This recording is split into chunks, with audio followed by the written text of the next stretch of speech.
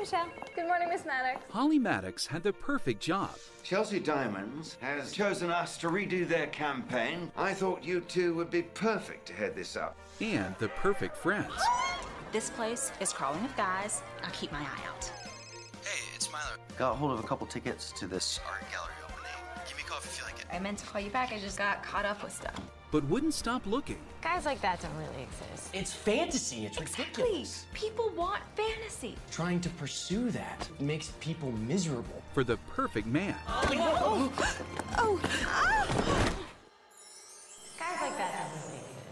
Don't worry, I'm here. Now, I just met the most amazing guy. Ever since I was a kid, I've done a bunch of ads for surfboards, back to school, and slacks. True romance is fantasy. Fairy tales come true. She just seems pretty wrapped up in a guy that she just met. Welcome to my place. I'm Carol, Bo's mom, To fairy tale endings. and grandkids. she'll discover Where is everybody? We confirmed. Your guy canceled. Bo, maybe perfect isn't so perfect after all. are you trying to ruin my career? No, I'm trying to help your career. And true love You look really great. could be waiting right in front of you. When work and play click. Mar Vista Entertainment presents You're perfect. I know. And that's why I'm leaving you. a holiday fairy tale about finding the perfect love in the most imperfect places. What picture is this? What's this? Claire Coffey, Ryan McPartland, Gabrielle Dennis, Jeff Ward, You're amazing.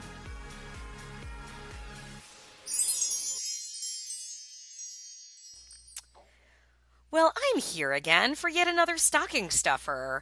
The candles are lit. Of course, they are the Yankee Candle balsa wood scent. Let me just go. The stocking's a little crooked. Let me fix that.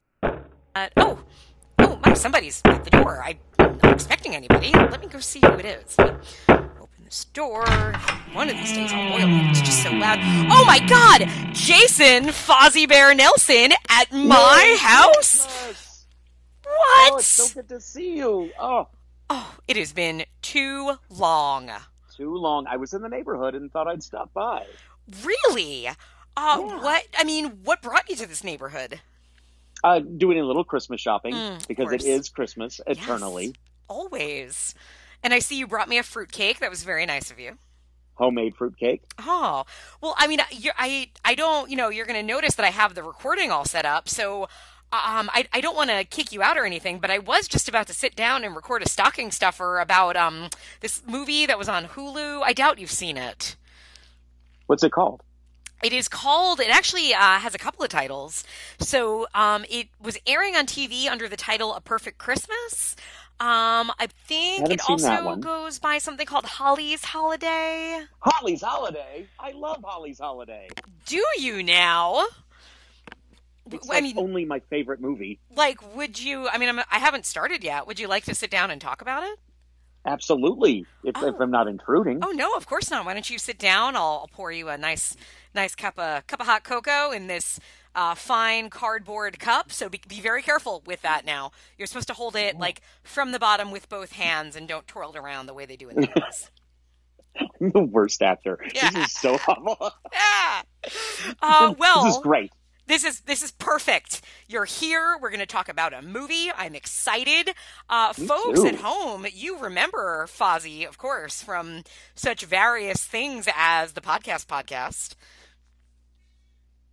And others. And others that I can't remember the name of because you had like 12 other ones. Yeah, I would start and stop. I don't have the drive like you do to keep it going year after year. I think for me, it's less like the drive to do it than it is the shame of feeling as though I quit. Yeah, I do have a lot of that. Yeah. I wish I didn't though. It's a lot of times life gets in the way and it's so hard to find the time. I know you struggle with it, but as soon as I hit like a roadblock, I was just like, I'm done. As soon as I couldn't record 1 week, I'm like, oh, screw this. But I hadn't come to the point. And I think a lot of podcasts have figured this out just in the last few years. They're like, this shit is free. You'll get it when I give it to you. Yes. It when kills me when I hear podcasters being like, I'm so sorry I was late this week, but I'm going to stay up till 4 or 5 a.m. and make sure I get it to you. It's like, why? We're going to hear it when we hear it. Like, I'm behind on all my podcasts. I'm like 5 weeks behind on everything. It's okay if you don't do it on, and it's very nice, and I respect podcasters who are like very regimented about it, but you shouldn't hurt yourself for something that you're doing for free. And I was in that stress mode too. That's all I would think about. Like, and if I started to fall behind, and I was just like, screw it. But I wish I had adopted that mentality of being like, it's free. You'll get it when you get Just chill, man. and you'll be lucky to get it then. So it sounds like you are a little bit of a Holly.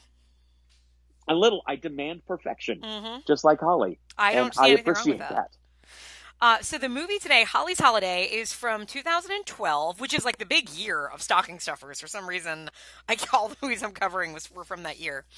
Interesting. Now, we found this. You and I said, let's do one together.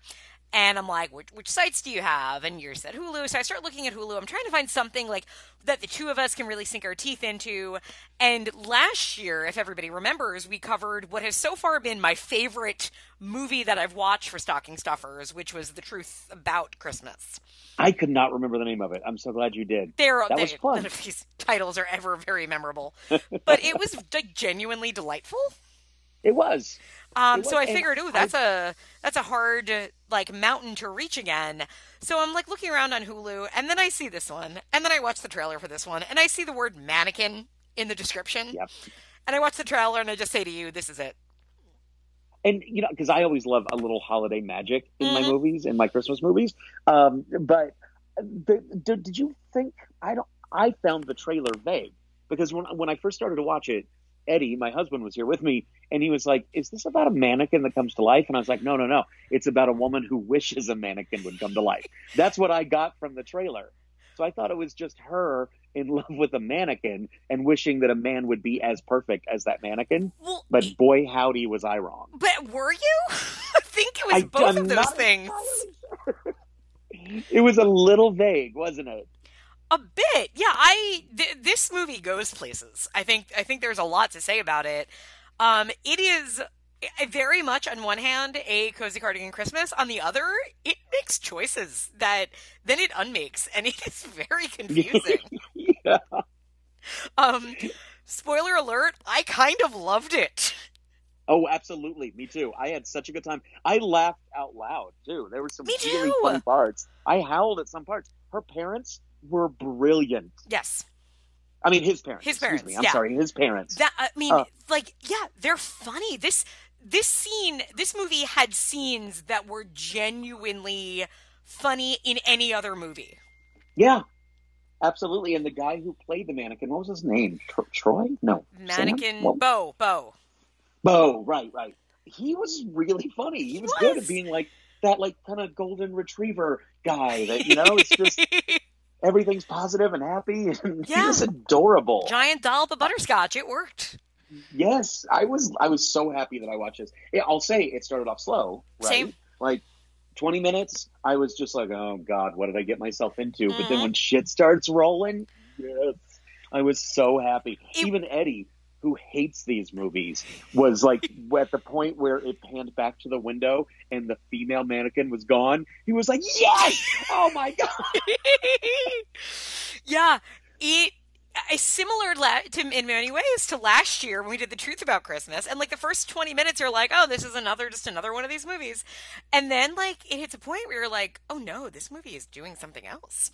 Yeah. And that's with this one. So before we even do the plot, I want to mention this was directed by Jim Fall, who is one of the probably like more esteemed directors of these movies. He directed the Lizzie McGuire movie.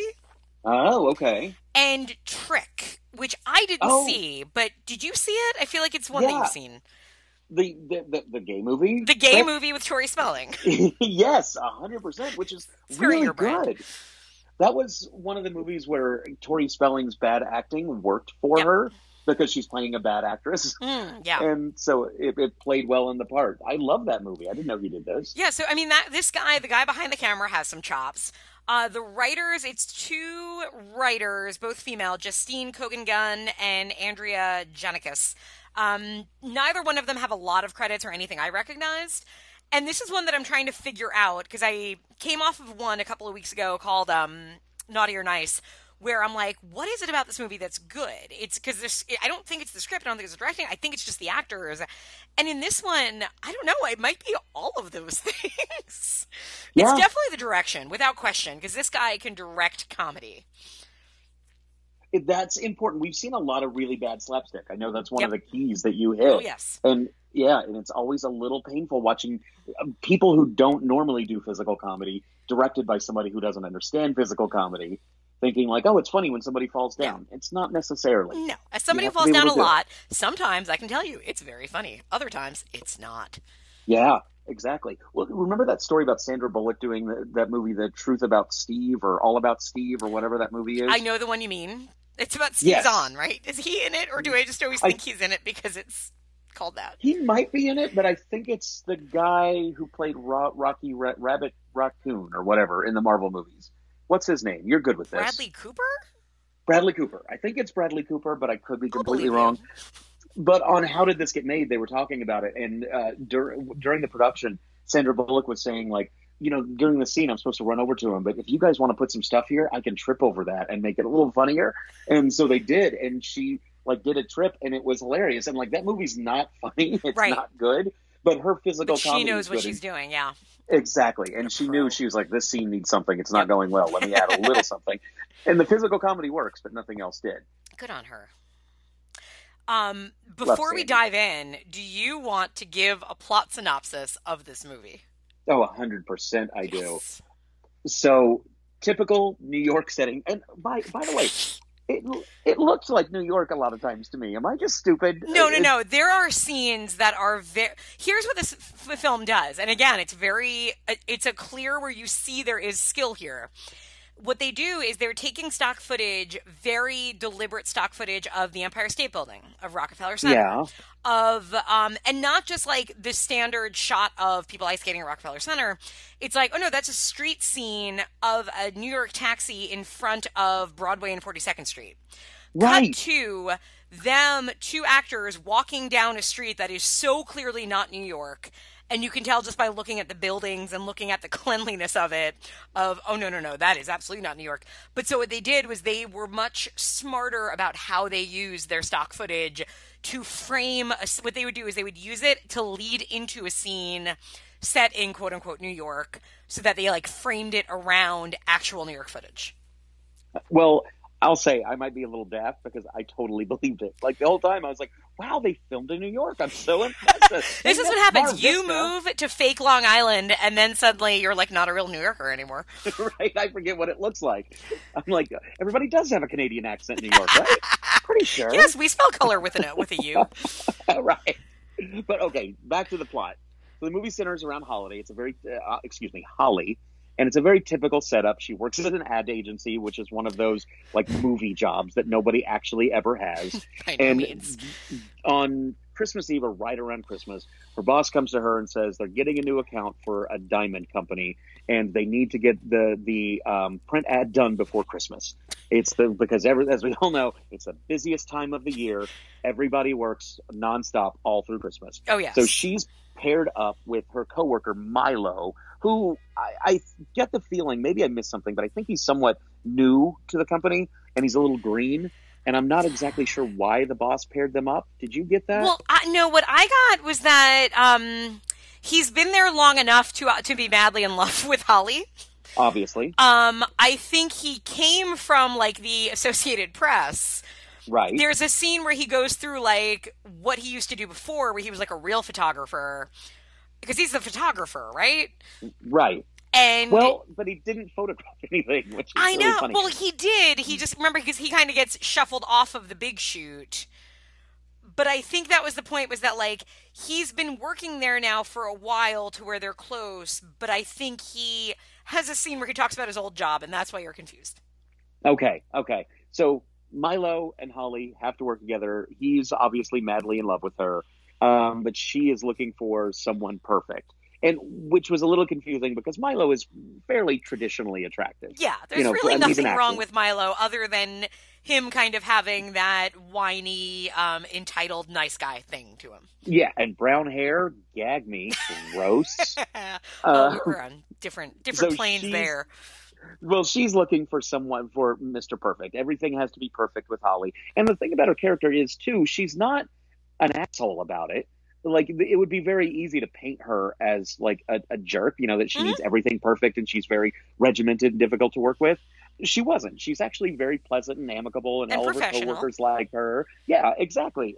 But she is looking for perfection in a man. She wants this fairy tale dream book story. So she's walking along one day, something happens, and she trips and falls on the streets of real New York and gets knocked unconscious right next to a window display of a mannequin and two mannequins, a man and a woman, in a picturesque, beautiful scene. When she wakes up, there's an incredibly handsome blonde man standing over her. He takes her to the hospital, I think, to get checked out. Oh, no, he just walks her back to her office. Right. He's like, I'm sure your head's fine. Let's just take you back to your office. Haven't had any complaints. Zing. And then they start dating, and he is perfect. He has the perfect apartment. He's the perfect man. Everything is decorated perfectly. And when things don't go perfectly, he freaks out a little bit. Amazingly. One of my favorite scenes, when Holly knocks over the wine glass and breaks it, just the look on his face, he's frozen in terror. He can't move, and he's just muttering. And his reaction is so wonderful. It really is genuinely funny. He's a great actor. I was really, really impressed by him. So anyway, Holly starts to realize, like, maybe I don't want perfection. Maybe I want somebody a little rough and tumble with brown hair, I guess. And quickly realizes that she doesn't want the perfection. She wants her coworker, and then they fall in love, and then it's all a dream, and the end. Yeah, you skirted over that last part, and I don't think you should have. Yeah, I guess I kind of buried the lead. Not even a lead, but a twist.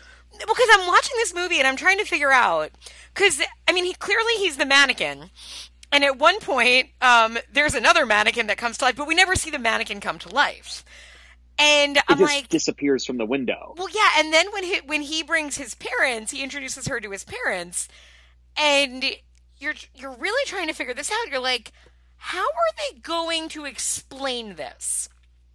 Like, in the world of the movie, in the world of the movie, there's nothing else supernatural going on. Yeah. She didn't, like, bump into Santa Claus. She didn't spill magical hot chocolate on herself. Like, right. Where is the magic coming from? And as soon as he started interacting with other people, I'm like, oh, so he is real. Other people can see him. And then when the parents show up, I'm like, wait, how is this going to work? And then it works at the end by, it's all a dream. But we still have 5 minutes, so now let's wrap up this dream in a really, like, specific way where we address all of these things. I gotta jump back to about his parents. The mom was played, I don't recognize the father, but even though he looks a little like Alan Alda, I guess. Mm-hmm. Like a poor man's Alan Alda, definitely. Yeah. But the mother was Robin Riker. I just looked her up. I never knew her name, but I love this actress. Since I was a little kid, I have loved this actress. She was on Brothers on Showtime. Does that mean anything to you? Do you remember the show Brothers? No. So it was the very first gay representation I ever saw on television. Fascinating. It was 3 brothers. One of them owned a bar. The other one was like kind of doofy, and he was the comic relief, and he was a little stupid. And then the youngest of the brothers came out to their family, and it was all about them coming to terms and working together. And he had a hilarious gay best friend, flamboyant gay best friend, played by, God, he directs now. He's a big director, and I can't remember his name. But anyway, she was fantastic. She was the cocktail waitress at this bar, and she was always very acerbic and funny and sexy. And then later she was on Get a Life. Was she the wife? Was she the neighbor's wife? Oh, my God! Yes. Okay, that's I love Get a Life. I've always loved this actress. She just has a great voice, beautiful, can do comedy, a little bit of drama. She's wonderful. So that was a big you're not done with her. You're not done with her. 2 episodes of Murder, She Wrote, which is a given. Oh, yeah. But did you know, most importantly, 1997, she guest starred on a little TV show you might have heard of called Buffy the Vampire Slayer. Oh, my God! She's the cheerleader's mom! She is Catherine Madison in the episode Witch. Yeah. That's right. How could I have forgotten that? I love that actress. I was so excited when she popped up. Yeah, and she's in one scene, and she is fantastic. And so the boyfriend, remind me his name again. Bo. What was it? Bo. Bo. Thank you. Bo is gonna come over to cook dinner for Holly, and he says, "I'll make it really special." But he shows up with his parents, and it's their second date. Yes. And he's already talking about they're gonna go on their honeymoon and how many kids they're gonna have, and so it's awkward to begin with. But then the parents are obviously mannequins too that somehow came to life. Yes.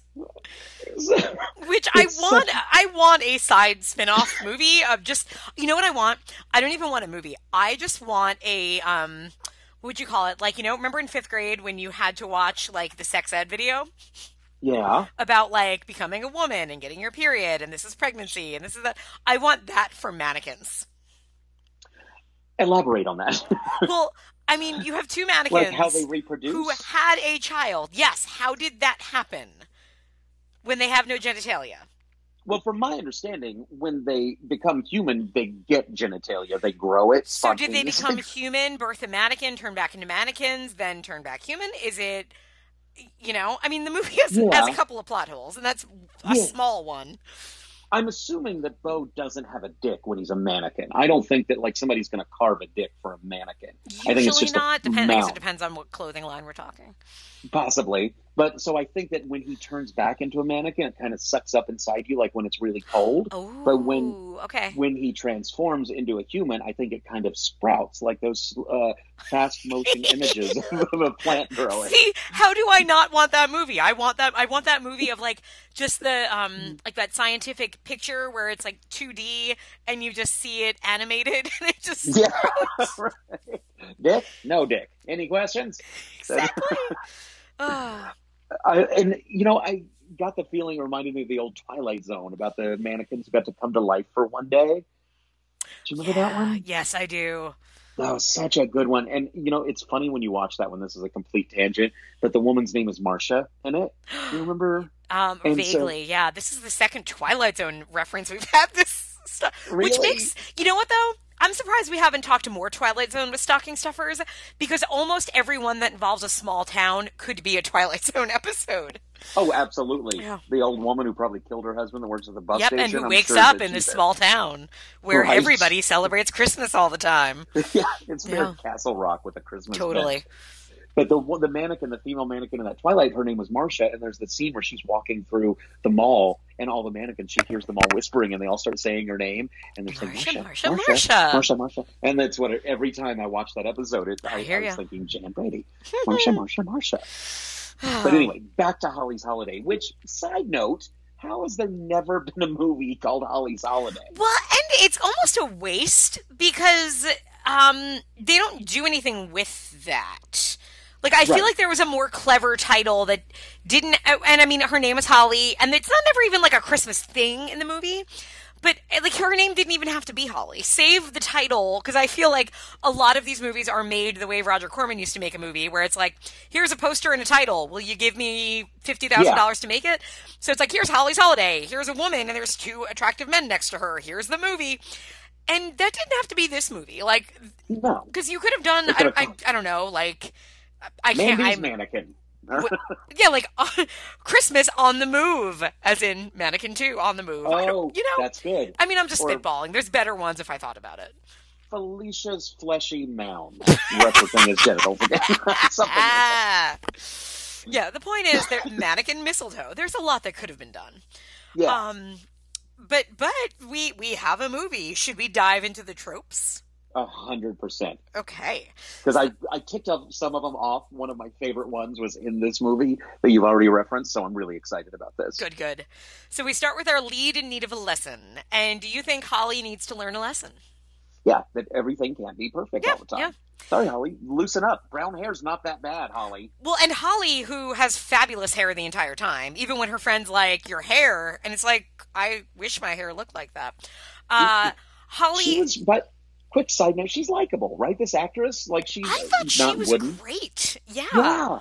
I actually found her... Because in the beginning, I was like, oh, here's your workaholic. But very quickly, like... She's doing her job. Like, she's not a ridiculous workaholic, and she's not overly called out for it. Like, it seems like she kind of has to work that hard to do what she's doing. Yeah. But I thought the actress, like, I have a theory that comes up later in an actor, but as I'm watching, I'm like, I feel like a lot of the actors in this movie weren't necessarily like big film actors, but had a comedy background. Yeah, I got that because a lot of the timing was good. Her best friend was great. Yep. Yeah, and it's a lot of like well. making the right, like the facial expressions, like you're saying, the timing, like she's really, her face is great in the movie. Like she knows how to sell it. And I didn't look too much. I didn't recognize anything else she'd done, but I wouldn't be surprised if like she probably spent time with different comedy troupes. Like that's kind of what I felt from her and a couple of the other actors here. Yeah, absolutely. And I bet she's done a million of these too. I didn't look her up much, but I bet she's like done comedy, romantic comedy all her life, and she knows how to sell it and she knows what people want. Yeah. So I thought she was great. Yeah. Her name is Claire Coffey, by the way. Oh, great name, too. Right. Love that. Number 2 is our setting, the big bad city or charming small town. And here, obviously, it's a big bad city. Yeah, right. And the ad agency is very representative of that. Yes. It's a world filled with models and, money and glitz, and you have to work all the time, and it's just the worst of the worst. I will say, so the apartments now... his apartment, they say, like, oh, it's a perfect apartment. And her apartment, when you see hers, you're like, she has a kitchen island. Have you ever been in a New York City apartment that had a kitchen island? Yeah, I would kill for a kitchen island. Exactly. I would kill you for a kitchen island. You should and kill I love me. you. That's fine. Yeah, thank you. You would understand. I would ask for you to make it quick and painless, but I would totally understand I swear, it. I promise. Yeah. That was a great apartment. And I'm sorry, that sofa did need to move. Oh. It shouldn't be backed up against that door like that. So I'm sorry, Bo was correct in that situation. But I am totally with her on I stub my toe on it every day since you moved it. And again, that's a really funny line. I think I wrote that down somewhere. Because he's like, your sofa should be here, and he moves it.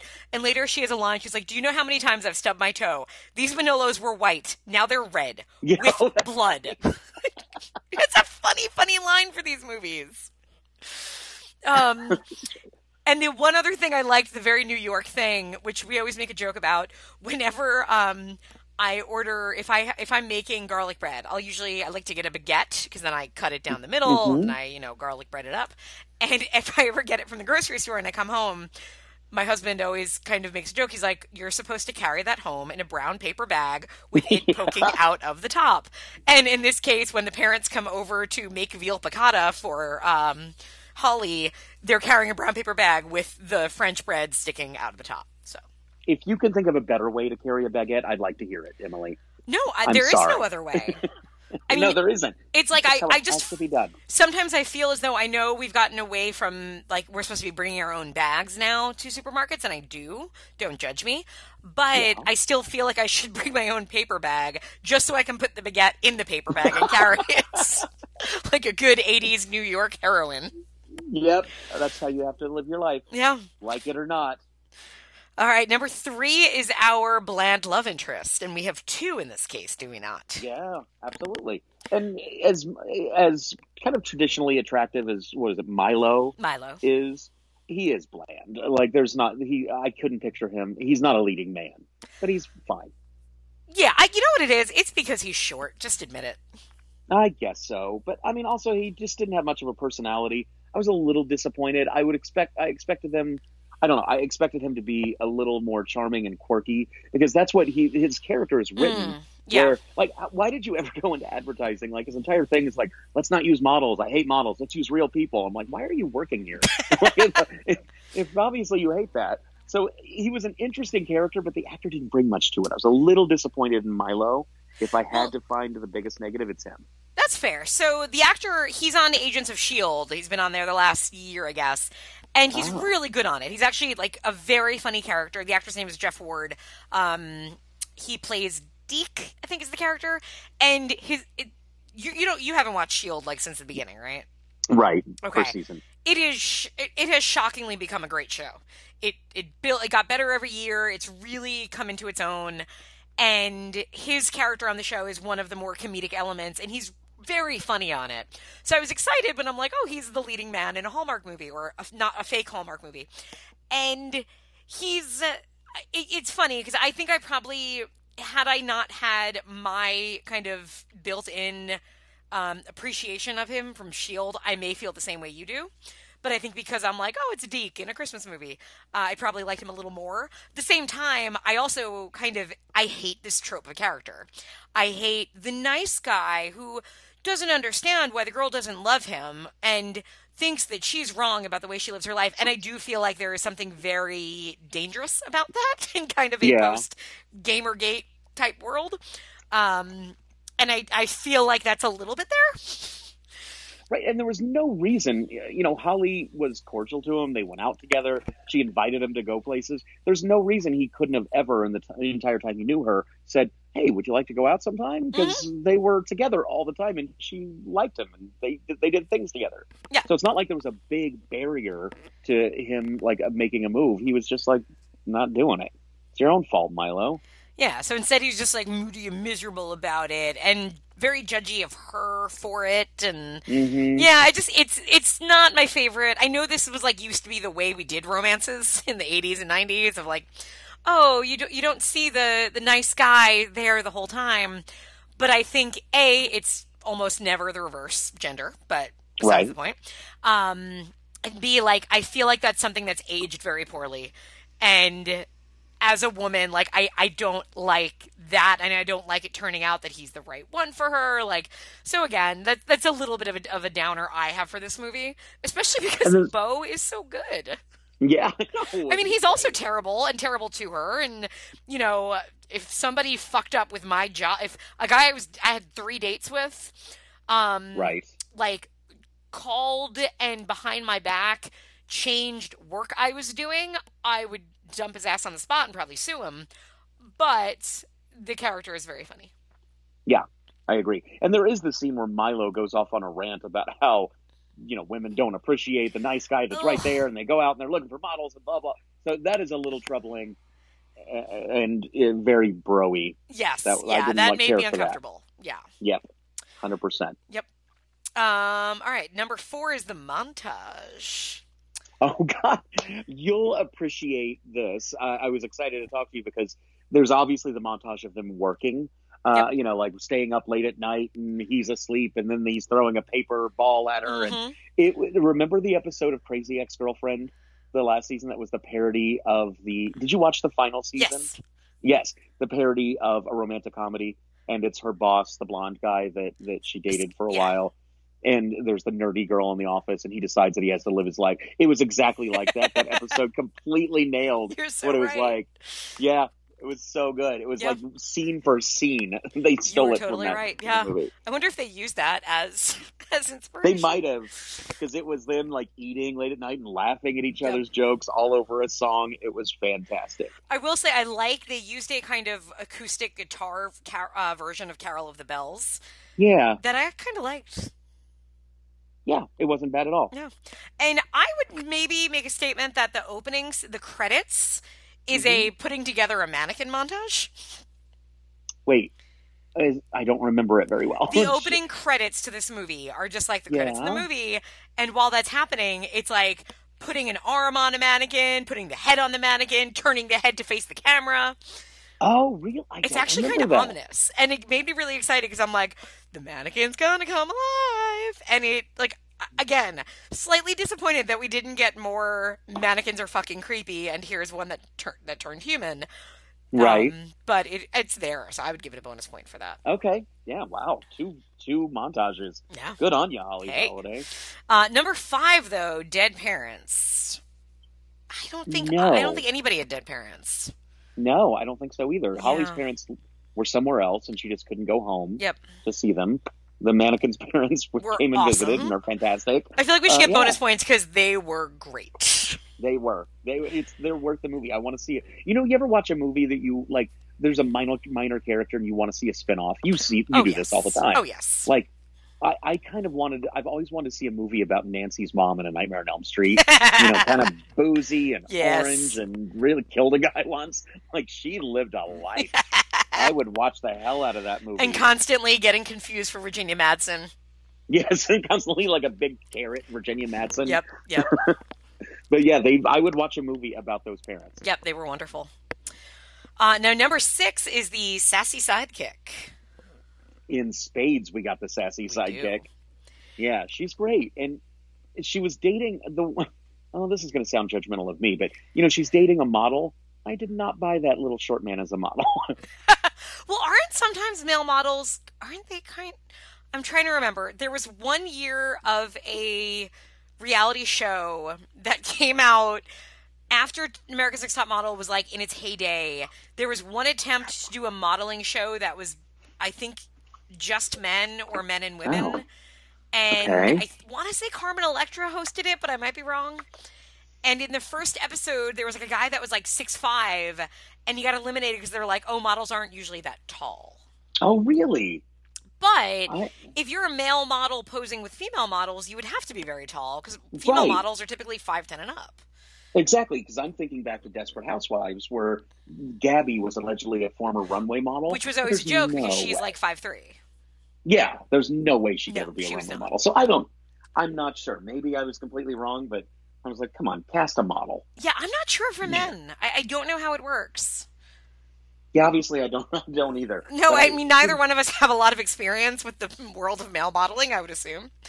But Again, I did used to work at Out Magazine, Oh. and models would come in all the time, and oh my god, I was just going to get a big poncho and braces. I felt like Ugly Betty there every day. It was so awkward. I had to Oh, I walk hated it. into a modeling agency once when I was dog walking, and I had to do like a substitute dog walk, and my boss was like, okay, this dog, like, you're going to go to the agency, they have the dog, like, hangs out there, and you take it out for a walk. Just, I'm warning you ahead. My boss said to me, she was like, I'm warning you ahead of time. Don't look at anybody. You are going to walk out feeling so short and so wrong. Yeah. And it really was just like, oh, hi, everybody that I'm literally looking up to. Right. Well, there was. Have I told you the story about when I went to see the cast of Veronica Mars at Macy's? I don't think years so. ago? So they were going to be there signing autographs, and I was so excited. It was the height of Veronica Mars. It was like season 1, the summer between season 1 and 2. So Weevil hadn't got fat yet, and I was super excited to like meet everybody. And I got there, and there was a huge line outside. And I got online, and I stood there for 20 to 30 minutes. And then finally, somebody with a clipboard came up and said, "Can I help you with something?" And I was like, "Yeah, I'm just here for the show, to just meet the people from the show." And they're like, "Well, this is casting." I was like, "Casting for Veronica Mars? You're casting people? Like extras?" And she's like, "No, this is the tryouts for America's Next Top Model." And I looked around, and all the people next to me were like 6-foot glamazons. And I had stood there for 20 minutes, and I know they were like, "What is this guy doing here? Is this like a joke? Is he going to try to..." All right. But they just let me stand there. You Nobody should have corrected me stayed. for 20 damn minutes. I should have. You could have been the William Hung of America's Next Top Model. And then when they reject me, I could be like, "I can't go back to Buffalo. I just can't." Oh, God. I used to love that show so much. God, that was the best line ever from that show. I loved her. Oh, anyway, back to the tropes. I'm sorry. It's okay. There are so many random moments in life that I reference of. Side note of funny. I always try to figure out as I record these, like, oh, what song am I going to use at the end? And usually I try to find something Christmassy, but that's something that like has to do with something we talk about. And all I can think now is my favorite thing that I find myself quoting on America's Next Top Model is it's this season. I don't know if you watched this far. It was like season 11 or something. Yeah. When they had it was America and Britain, where they had the girls that didn't win England's Next Top Model competing against Americans. And in one episode, they all had to make up. They had to do their own music video, and they had to write the music. And I'll never forget the one girl who is British, and her verse went, "Y'all know me, I'm Sophie." There are so many times in life that I want to just quote that, and rarely is it appropriate because my name is not Sophie. But really struggle to work that one in. If there is a God, then that song is on YouTube, and I will play it at the end of this episode. God damn it! God willing. But we didn't finish talking about our sassy sidekick. So Gabrielle Dennis, who you might know from Luke Cage in season 2, she was Alfred Woodard's daughter in season 2. Okay. Got it. Didn't recognize her, but I watched that season. Okay, the other thing you would probably... I mean, she shows up in a lot of things now. Oh, and you should watch that season, just because Alfre Woodard gets more screen time, and she's the best. No, I did watch that season. I just didn't recognize her. Okay. Yes, so she's in that, and then the other big thing that she's in that is where I kind of started thinking about the whole comedy background on everybody. She is one of the stars and, I guess, writers of Black Lady Sketch Show. Oh, okay, great. Yeah. There was a person on a podcast that I listened to that is that on HBO? Yes. Black Lady Sketch? Okay. I don't have HBO anymore, which is why I have to find somebody's password. Oh, so remind me. I'll give you mine later. Off air, so that everybody doesn't have it. Okay. Thank you. I appreciate that. Because I'm dying for Watchmen, and now I want to watch Insecure, too. I've heard great things about that. And the Black Lady Sketch Show. Yes. I have a lot of work to do. Yes. So she's in that. And with her, what I find... I feel like as an actress, she's still like... Because I felt this way with Luke Cage. I'm like, she doesn't fully feel right on camera. Like, there's something that doesn't click about her on screen where I believe her. Yeah. But I think she does have comedic chops. And I wonder, too, with her, if it's that she probably has, like, a pretty big theater background and a sketch background. That's what I was just thinking. That. So where she has it... but just hasn't doesn't fully fit on camera yet. But on Black Lady Sketch Show, she works. So that's why I'm thinking, it's just a matter of, her kind of seeing what expressions work. Because I think she tries really hard in this movie. And sometimes it totally clicks, and sometimes it feels like she's trying very hard. Well, it's funny you can spot that. Remember, you watched Friends, didn't you? A little bit, yeah. Well, Ross's ex-wife, Carol, yes.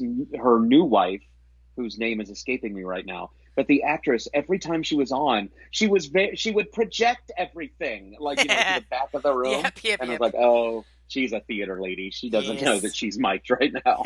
You can always pick up on that, like those actresses that couldn't go into talkies. Yes. She's really struggling. Yeah, and usually it just takes time, and then they just kind of figure that out, so... But I do like her. I think she has a big career ahead of her, and she's fun in this movie. Yeah. And she wears big earrings, as all sassy sidekicks must.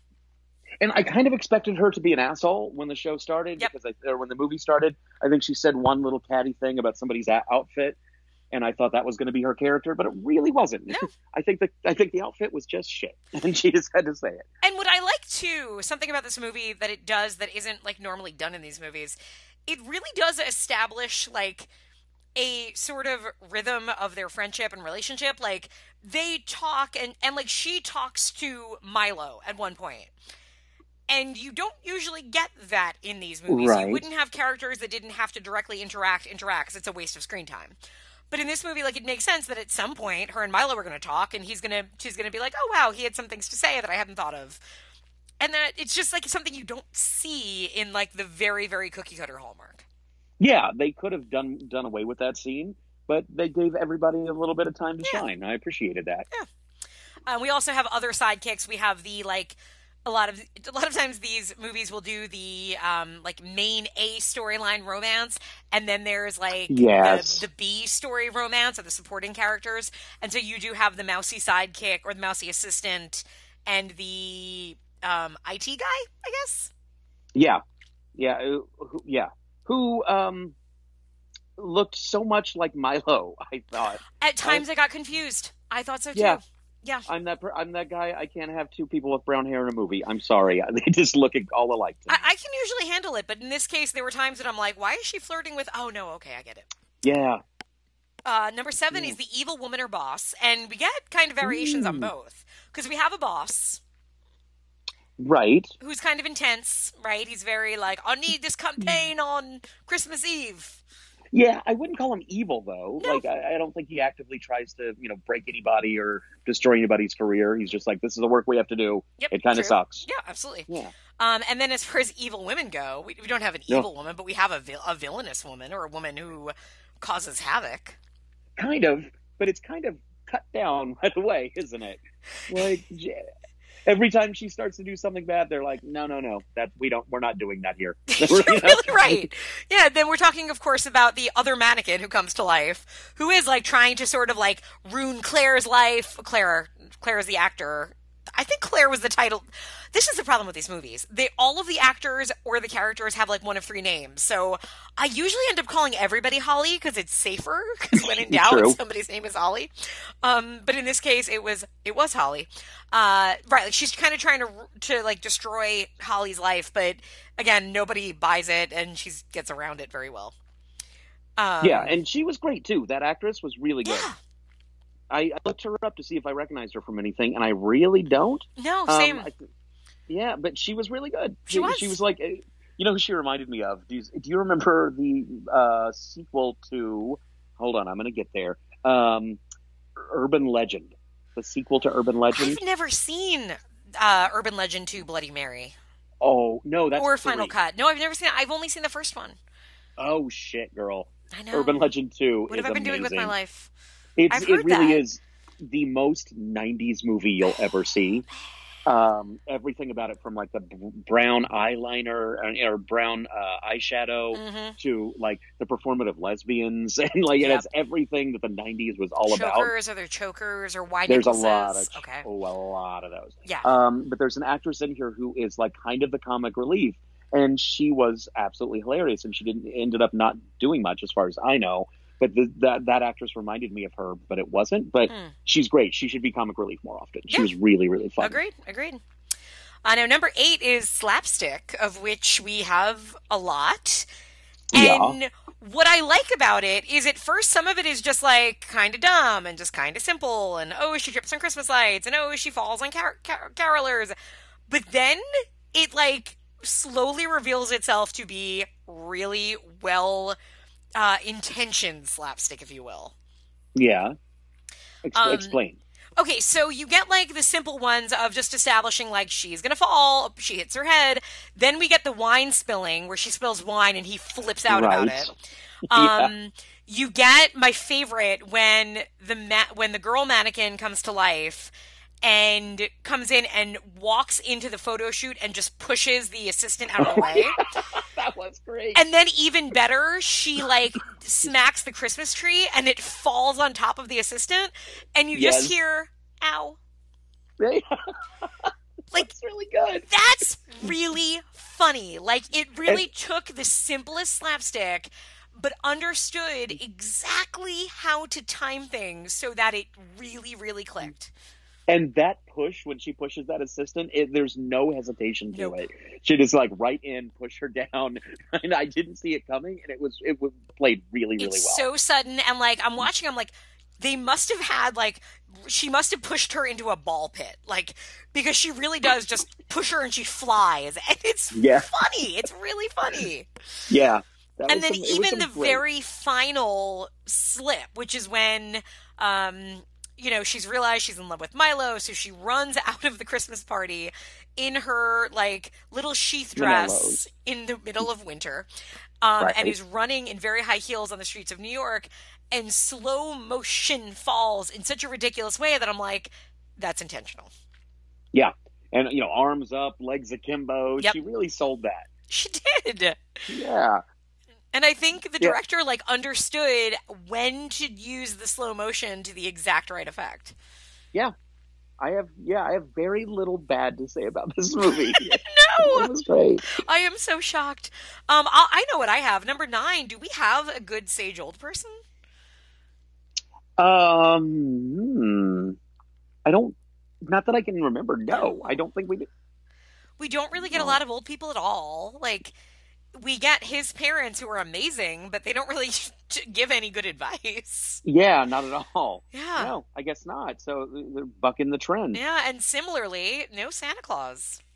Nope. Yeah. Not at all. We have some carolers. We do, yes. We do have a lot of carolers. Like the Greek choir of the Dressed film. Dressed up in very Dickensian wear, yes. Yeah. But onto the bonuses, public domain holiday songs. Obviously, yes. Quite a few, including many sung by carolers. Cloying children. I don't think there were any children in this movie. No, and I loved it. Me too. Me too. That's always my least favorite trope. Yeah. Just children shouldn't be actors.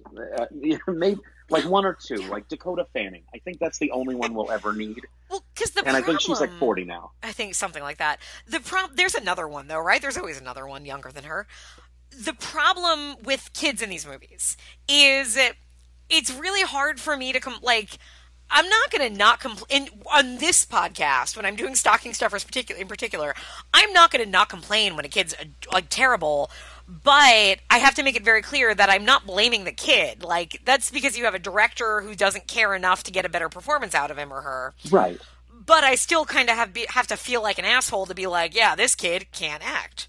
Yeah, I don't want to be put in that situation. No, so just stop putting kids in your movies. Who was it on Days of Our Lives? Melissa? Was that the blonde? Was that her name? Or was that her real name? Jennifer. You're thinking of Melissa Reeves, who played Jennifer Horton. Who played Jennifer Horton Brady. Her daughter on the show was just the worst little kid, the worst little actress. And she was cute, but like there were scenes where Melissa, would be talking to her, and the kid is just like looking off in the distance and like, swinging her feet or picking her nose. She just was not present. She wasn't there. And I admire good kid actors, but like these, obviously, they don't have a desire. They don't have a passion. Well, in these movies, they're never getting paid a lot. So unless they're like the kids of the director who's like, look, you can do my movie and get an allowance, or else you're staying in your room all weekend. Like, that's kind of how I feel about a lot of the performances and things. So it's good when they don't have kids. Like, don't even bother. Yeah. So that was great. Good option. Yeah. Ice skating. We got some stock ice skating in the opening. Yeah, right. That's just about it. Canadianisms. I didn't look where this was filmed. I feel like it must have been filmed in Canada. Let's see. Probably. I can't think of any right off the top of my head. I mean, it felt fairly filming. Look, I never know where they have that. I got distracted here for a minute. I said there was an alternate title to this movie. There's a few more alternate titles. Oh my God, lay it on me. Oh, okay, there's only one good one. Because the rest are just A Perfect Christmas in different languages. Okay. Which is fun. Like, in France, it's known as Un cadeau de Noël presque parfait. In German, so Ein perfektes Weihnachten. But more importantly, in the working title was Mr. Christmas. Oh, I like that. That could have worked really well.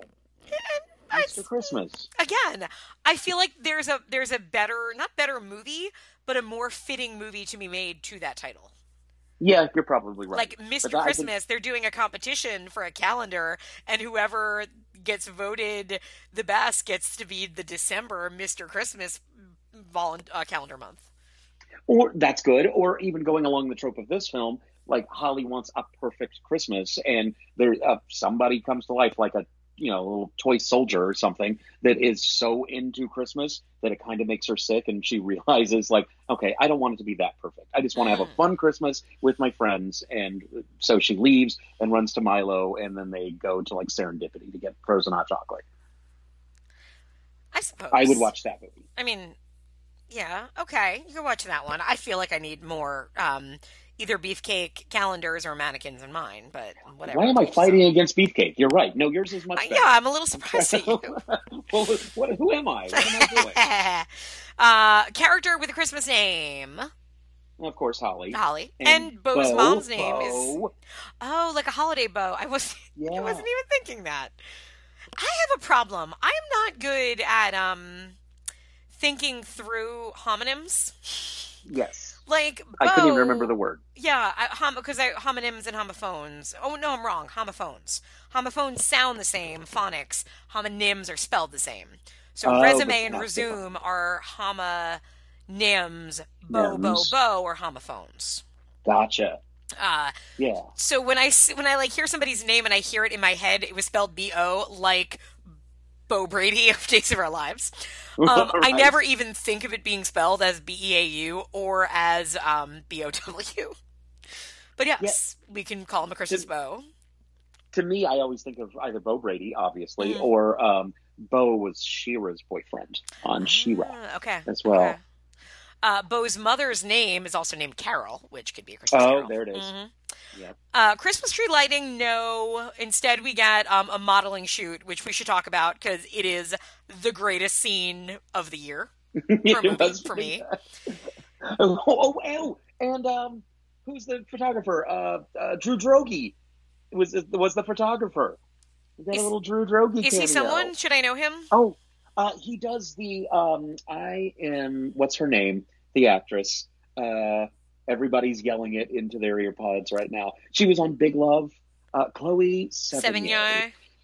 He does the videos where he is Chloe Sevigny. Have you ever watched these? Oh, no, but I know of them. You know of them. That's I know him. of them. He has like 100 and something credits. I looked him up again last night. He has like, how many does he have? Like 130. Mm-hmm. He's been in a lot of gay films, but he's also just like a wit. Oh, and I saw a play. He did a play a few years ago called Bright Colors and Bold Patterns. Okay. It was a one-man play. It was down in the Village. Amazing. He Nice. carried the stage for 2 hours. He's just, America doesn't really have a wit. Like where it seems like in the UK they have that. Like he's a national treasure. He kind of may act. He writes sometimes. He does this. He's like just a Stephen national Fry treasure. kind of thing. Yes. Right. Yeah. Exactly. You're right. We don't have that in America. I think Drew Droege is the closest Renaissance man, wit, national treasure that we have. So if you don't appreciate him yet, you should start. Well, you He's watch amazing. this movie. He has one scene. And it is this wonderful scene where he's supposed to be this fancy fashion photographer and he's doing a diamond shoot. And it's supposed to be this hot model couple getting engaged. This scene, everything about this scene is perfection. Because they're doing their model thing. So she's like your super stick thin model and he's like your kind of bland, handsome, dumb-faced male model. And just the photographer is, and this must have been just him improvising and just talking.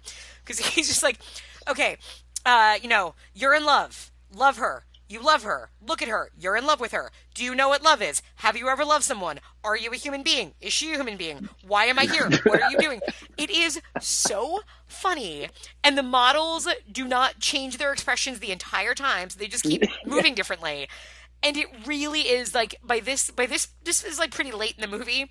So by then I'm already like, I think this is a real movie and I really like it. But at that scene, I'm like, wow, this movie is genuinely funny. Yeah. Drew Droege can elevate almost any bad script, and not saying that this one is, but if they let him come in and do his own thing, it's going to be brilliant. Yeah. I'm so glad he was there. Oh, it was amazing. It really was like the highlight of this movie, and the thing that I'm going to always remember this movie for is going to be that one scene. Yeah, he's wonderful. We did not get any karaoke, although we did get clubbing, quote unquote. Yeah. I mean, that's like a New York club, right? Totally.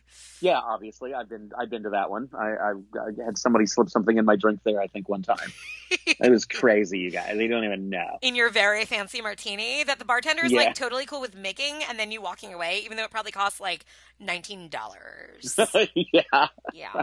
I always love clubs in movies. My favorite part is that they have to put the music in, obviously, afterwards. So I just imagine all the actors, like, talking really loud for no reason. Like, there's music behind them. In this one, they do that where they definitely, like, didn't explain it well to the actors of how loud the music would be or not be.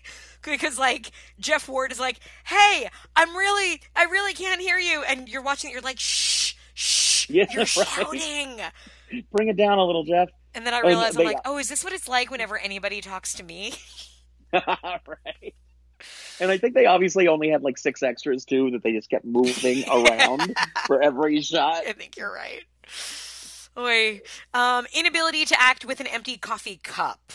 Oh, that's the one. I saw it and I thought of you. I was waiting for this moment. It's Milo in the scene where he's talking to the sassy best friend. Oh, yes.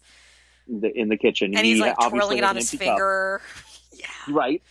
And they never take into account the position of the camera is going to see a little bit into the cup. Yeah. So there should be, if not coffee there should at least be remnants of something that was in that cup. So we know that there's not. There never was. No. It completely breaks it. I mean, again, I'm not an actor. Like, I really have not. I haven't acted since like high school. Like, I don't remember like all of the miming you do and don't do. But I find it so hard to understand how no director is watching this and thinking, you know what, Jeff, we're just going to put some water in that so you can kind of feel the weight of the cup, right? Yeah. Yeah, but no, they never do. That's the easiest thing about pantomime. Just remember, everything has weight. There's weight to it. Right. And you have to imagine that's there. And if you can't imagine, then just add weight to it. Just don't imagine. Don't act. Do it method style and just do it that way. On this same note, there is the scene, I don't know if you noticed this, but there's a scene where Milo gives Holly a bagel.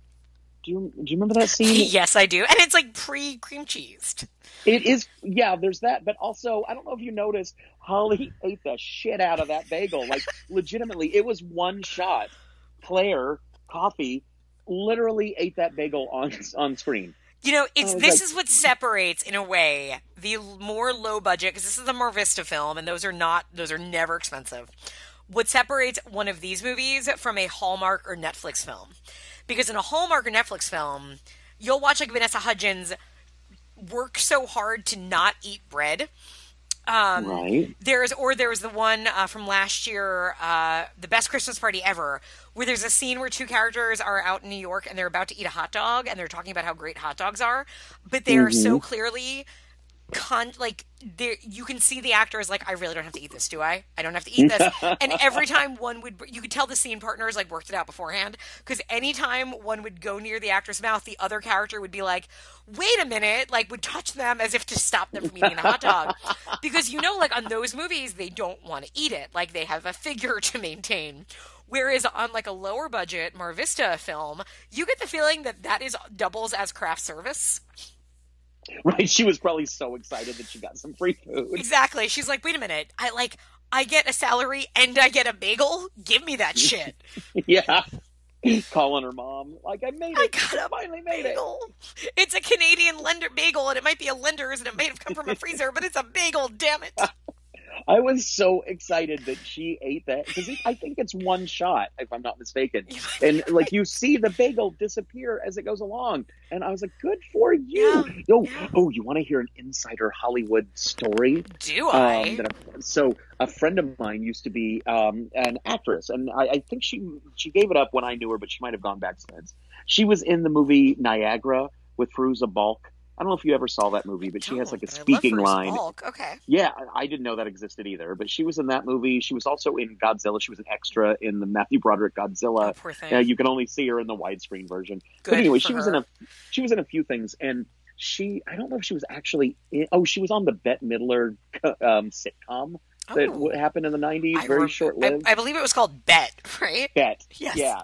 I don't know if she actually was on it or if she just went into audition. Regardless, she was in a movie with Val Kilmer one time. Oh, Out of Sight. Remember when Val Kilmer played a blind man? So she was an extra in that. And there's a scene where he's eating something on. Isn't Out of Sight the Steven Soderbergh movie? And I think Mira Sorvino's in it, if I'm not mistaken. I think you're thinking of a different movie that isn't Out of Sight, but it is something.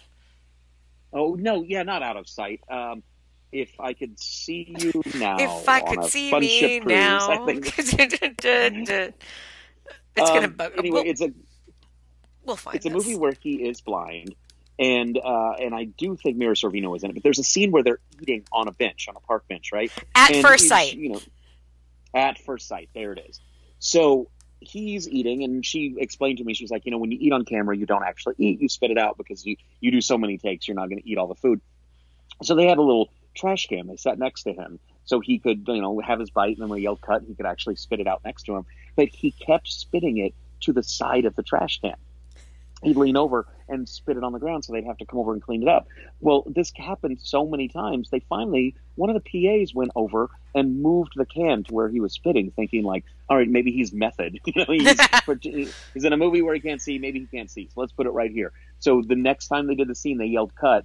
He leaned over and looked down and moved to the other side and spit it on the ground. What an asshole. Yes. Yeah. Since then, I have hated Val Kilmer since I heard that story. And I don't know if it's true, but I'm choosing to hate Val Kilmer. I don't think you get that much by not. Like, he doesn't really do any good movies, so you don't really have to worry about hurting yourself by boycotting him.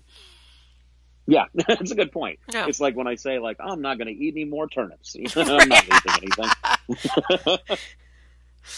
Let's see. So we get, coffee cup, going to bed at 3 p.m. I think they're all fairly on a normal time clock. Yeah, seems to be. And, the late hours when they're there till 2, I believe it was 2. Yeah, 2 and 2 It looked like late night shots. Yeah. The sprinkle sound effect, we get a lot because it's a magical movie, even though it's not a magical movie, apparently. But even like I think the opening sound cue is the sprinkle sound effect. Yeah. Are you going to put it in right here? I will. Okay, good. Note about that, but yes, I've been like abusing that sprinkle sound effect. It'll never have enough. This is true. And then the last is the careful balance of red and green in the costuming. Oh gosh, I didn't even notice this. I don't think we get it in this movie. I don't either. I'm picturing she wore a lot of white. Her outfits were also very cute, I thought. Yeah, they styled her well. That actually looked like things that a advertising executive might wear. Yeah, like very ModCloth, very just kind of like cute graphic designer kind of feel. Yeah. But I didn't see a lot of red and green. I think maybe in the poster, aren't they wearing like sweaters? It's that white people in red and green sweaters thing. Yes. If I'm not mistaken. Well, the poster feel is so like let's look at this poster. The poster does not look like it's going to be this movie. The poster is her looking a little bit like sassy, questiony, like with her, kind of stuck between two men. All of their hands are in their pockets. It's very weird body language going on. And it just doesn't. And again, the title doesn't, the description doesn't, like, nothing about the marketing of this movie. And you're my good luck charm, because I'm going to make sure you're always on this podcast when we do Stocking Stuffers, because with you, I always end up finding, like, the movies that are actually good movies. The diamond in the rough, you're right. Seriously. So, I gotta say, Eddie he's not going to admit it, but he ended up enjoying it. And he did cheer when that female mannequin came to life, because he called it beforehand. He was like, oh man, I wish that female mannequin would come to life and just cause some shit. And then when it panned to the window and she wasn't there, he was cheering. He was so happy. Brandon overheard a lot of this one. And like he usually like will come in and kind of like make a joke. He's like, oh, is that the sassy sidekick? Oh, is that this? And in this one, like he was doing that. And then he kind of came in and looked at me and I'm like, yeah, I laughed. He's like, that sounded funny. I'm like, it was funny. And like, he's like, I did overhear that one scene. He's like, it did sound funny. I'm like, it was. So it really, like, I don't want to oversell it. Cause I mean, this isn't Clue. Like, this isn't the greatest comedy of all time. Right. But it's funny. Yeah. There's a lot of people, you do these shows for a reason, because people like these movies. Yep. And if you like these movies and you have to go through a lot of crap to find a good one, if you want to find a good one, watch this. That's all we're saying. Yeah. Like it's one of the least offensive ones out there. Sure, everybody's white, but still. Well, except for the sassy sidekick. Of course. And there's, no LGBTQ representation. There's a lot of problems with it. But if this is what you're going to watch, you could do a lot worse. Yeah, this one it will make you laugh. And that is not something that is true. That is very rare for these movies where it is genuinely without laughing at the ridiculousness of it. Like, no, it is just a funny movie made by somebody that clearly knows comedy and knows how to stage things and get the right performance out of his actors for it. Yeah, and I'll go back to that parent scene when they are talking about, when they used to, for holidays, what they used to do. It's very vague. They're basically saying, we were mannequins, but they're not actually saying it. Yes. They're like, oh, we always got booked together for holiday spreads. Yeah. And they're like, oh, let's do graduation day. And then they do a pose together. And then like, okay, let's do 4th of July. They're like, oh God, that's hard. Okay, let me think. And then they do the exact same pose. Yes. And they do that like 3 or 4 times, and it's the exact same every time, but it works. And I was laughing. Yeah, it's enjoyable. It is on Hulu, so you can watch it that way. And then I was flipping channels the other day, and I see that I'm like, just kind of flipping through, and I see a movie called The Perfect Christmas, and I don't think anything of it. And then I happen to go over it, so I see the description, and I'm like, that's the description for this movie, and that's the actor for this movie. So it's under both titles. Maybe it's even under Mr. Christmas. So look out for it. Like if you have cable, you might find it, or if you have Hulu, you'll find it. But it really it's enjoyable. I think people will find it funny. And I will say that some of the stills that I looked through of Holly, Claire Coffey, it looks like Malin Ackerman, but it is not Malin Ackerman.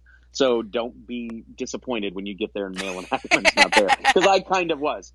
You sent it to me in text. You sent me the trailer. Yep. And I was like, oh my God, it's exciting. Malin Ackerman. And then I watched it and I was like, oh, it's not Malin Ackerman. She just looks like her from certain angles. She's a Two-Face. Yeah, it happens a lot in these movies. Yeah. I was watching Naughty or Nice with Hilary Burton, And I really had to check 5 times to make sure that wasn't Julie Bowen, because they look a lot alike and talk a lot alike. It's weird. I never noticed it before. All these blonde ladies. Melissa, our mutual friend, was watching one recently, and it had. She said it was Ross's girlfriend from Friends. I can't remember. No, not Julie. She's the Asian one. Anyway, one of Ross's girlfriends. Trust me, if she was Asian, she wasn't the lead in one of these movies. Yeah, exactly. But it was Ross's girlfriend, who was like blonde and pretty and just vague. And I'm like, of course she's in these movies. Yep. Like they're actresses are just born to be in this type of movie, and she's one of them. And Claire Coffey, she could do a million of these movies. She's likable, she's cute, she's white. They're going to keep casting her. But she does have comedic chops, which you can't say for all the ladies. So yeah, that's true. She did a great job. So I'm really happy that you asked me to be on this one. As am I. So Jason, if people want to find you, where can they look? In what department store are you modeling the latest fashion line? Well, with Christmas coming up, I have to work. What am I going to do for Christmas? Maybe this pose. You can't see that. That would work better on video. I can't, but it felt really good. Thank you. So you can always find me on Twitter. I've been on Twitter. Oh, my Twitter anniversary was the other day. Aww. 2008. I've been on Twitter officially 11 years now. Wow. December 8th of 2008 is when I joined. I got the little notification. So I'm still there. So you can find me at Fozzie Bear, FOZZIEBARE. And some of your listeners might want to know that my husband and I have also started a small business recently. We are selling men's grooming products, beard care products. It's called Growling Grooming. You can find that at growlinggrooming.com. And you can find us on Instagram at Growling Grooming. I wish I could purchase some of your products, but I'm a lady and my husband has no hair. So yeah, that's true. But maybe one day you'll get a beard. You are Italian. I'm very Italian. I could actually buy them for me. This is true. You should do like a ladies' line. I should. Yeah, don't pluck. True. Exactly. Don't pluck. Growl. Yes, I love it. We just found our tagline. All right. Well, we will say goodbye. We will go off air, and I'll give you some HBO Go information. Perfect. I'm so excited about that. To everybody else, go have a watch of Holly's Holiday and tell us what you think of it on the Facebook page or Twitter. Happy Holly's Holiday, everyone. Merry Christmas, everybody.